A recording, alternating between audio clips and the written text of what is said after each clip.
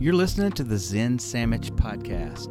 From social observations to travel stories, this is a show that inspires mindfulness, humor, and a realistic approach to a Zen lifestyle in the 21st century. My name is Mark Reed. I'm a former college professor and lawyer. I now live in Japan and make handmade paper. This is your source for 5-minute Zen and other content to start your day, learn something new, or get a different perspective on life in this rapidly evolving modern world. Hey, here we are. You're listening to Episode 8, Play Stupid Games, Win Stupid Prizes. What does this have to do with you? Basically this. If you ever begin a sentence with, hey, hold my beer. Yeah, don't do whatever you're about to do.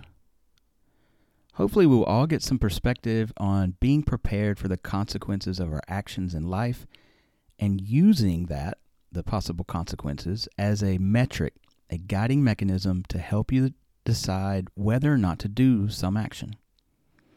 Whether it's, should I tell my friend what I really think, to should I post this controversial or raunchy meme on Facebook, or to something criminal, or that might be criminal, might be illegal. Are you prepared, not just aware, but are you prepared for the consequences? Often we're not, right? And I'm not telling you one way or another what you should do. There's no 10 commandments here. Your morality, your ethics are yours and yours alone. That's certainly not what this show's about. But the question is, are you prepared? So it was a Marine Corps buddy of mine that shared that axiom, play stupid games, win stupid prizes, with me. And it has stuck in my head for a long time. He was in the Marines, but after doing some research, I found that saying is widely disseminated across all branches of the military. And I knew that there was actually some Zen in that notion. But more on that in a moment.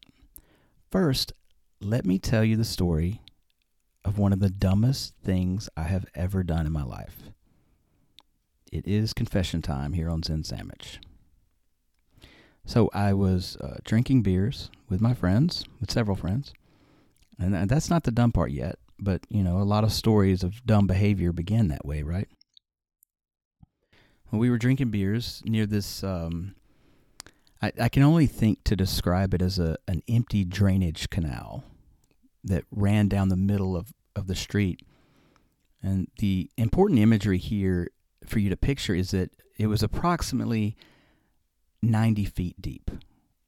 I come up with that number specifically because I grew up in Alabama watching football, playing football. I've been on a football field hundreds of times, and so I perceive long distances in terms of, hey, how long is that on a football field?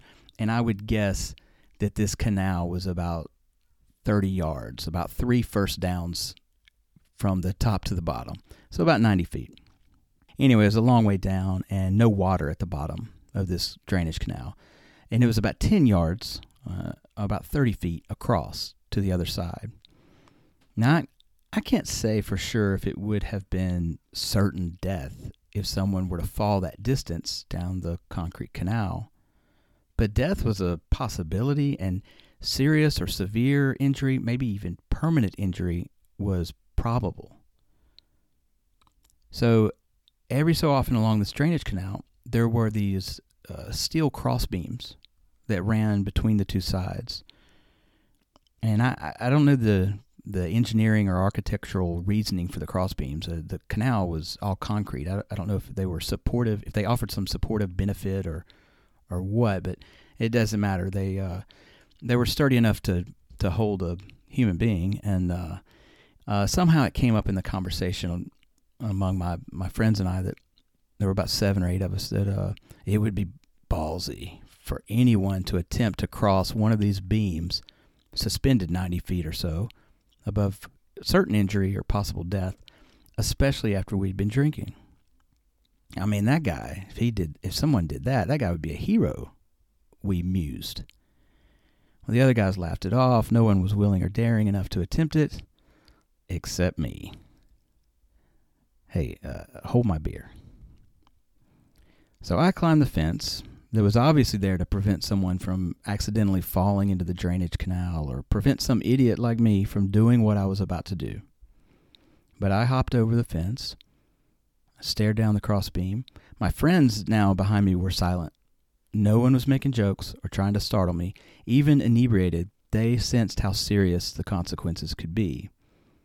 I slowly, steadily placed one foot in front of another and gazed exclusively at the beam in each step, never once thinking of looking down to the bottom, and gingerly walked across that beam like a tightrope walker in a circus. I made it over. I made it back to my friends by the same method. Was I a hero for successfully doing what none of them were willing to do? And you expect me to probably say, hell no, it was stupid and crazy, right? Well, maybe I was a little bit of a hero that night. They were certainly impressed, and I had gained some fleeting respect for an evening. But just because I made it successfully, because I did it and survived, does not even 1 ounce make it worth it. It remains one of the top 5 dumbest things I think I've ever done in my life. And here's why. Here is the takeaway. Play stupid games, win stupid prizes. My act of bravado that night gained me nothing, ultimately. That was all ego. And ego is your enemy in Zen. Now, I don't mean self-confidence or a positive self-image or a healthy sense of self-worth or even a bit of self-indulgence, like we talked about in the Hugo episode. Those things are great, but it is the ego that clings to attachments. It's the ego that is jealous of others or of their success. It's ego that gets your feelings hurt because someone says something about you. Or maybe doesn't notice you at all, doesn't notice your new shoes or your hairstyle. Ego is a deep-rooted attachment in Zen and is a constant source of suffering. That was my ego that night. That attachment of wanting to be liked or popular or lauded by my friends that caused me to risk my very life. Now, here's the important part. I was aware of the danger. That's why I was so careful with each step. I knew what could happen. But you know what? I wasn't at all prepared for the disaster that might have ensued had I fallen. For what that would have done to my family back home. I was overseas when this happened. And or what that would have meant for my job or, other people who depended on me. I wasn't prepared for that at all. I mean, let me also be clear. I'm not saying don't be bold or courageous in life. On the contrary, I've taken many chances that have paid off well, and I've failed a lot too. There's a famous quote by Teddy Roosevelt that I admire. He said, "Far better is it to dare mighty things, to win glorious triumphs, even though checkered by failure, than to rank with those poor spirits who neither enjoy nor suffer much, because they live in a gray twilight that knows not victory nor defeat." Now that longing for a glorious triumph in that quote sure does sound a lot like ego there, right? But I don't read it that way. I'm saying pick and choose your courageous moments wisely, selflessly, and may those decisions not be made in the interest of satisfying your ego. Medical workers, for example, during this pandemic, they are bold and courageous. Those are heroes to be lauded. The glorious triumph they achieve isn't to glorify the ego. The glorious triumph is in saving another person's life. So here's your 5-minute Zen. Think about what is necessary in your life versus decisions your ego might make. Now, this could be something as simple as gossiping about a friend to another friend. I mean, what do you really have to gain by doing that versus are you prepared for the stupid prize you might receive if they find out? Or take the recent events of actress Lori Loughlin. Now, I used her as an example for a specific reason. I mean, at the time of this recording, she's still sitting in a federal correction institution in California. I think she's due out in a few days. But if you recall, she and her husband paid $500,000 to get their daughters into USC, Southern California. Now, and I'm not here to bash her. She's getting enough punishment for her involvement already. But I use this as a perfect example because think about it. She may have believed her intentions were good.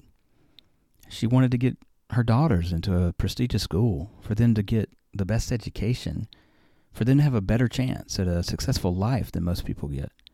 She may have believed at the time her actions were actually altruistic, that she was self-sacrificing in the way of $500,000 or taking the risk that she did. But she certainly was not prepared for the consequences when she got caught.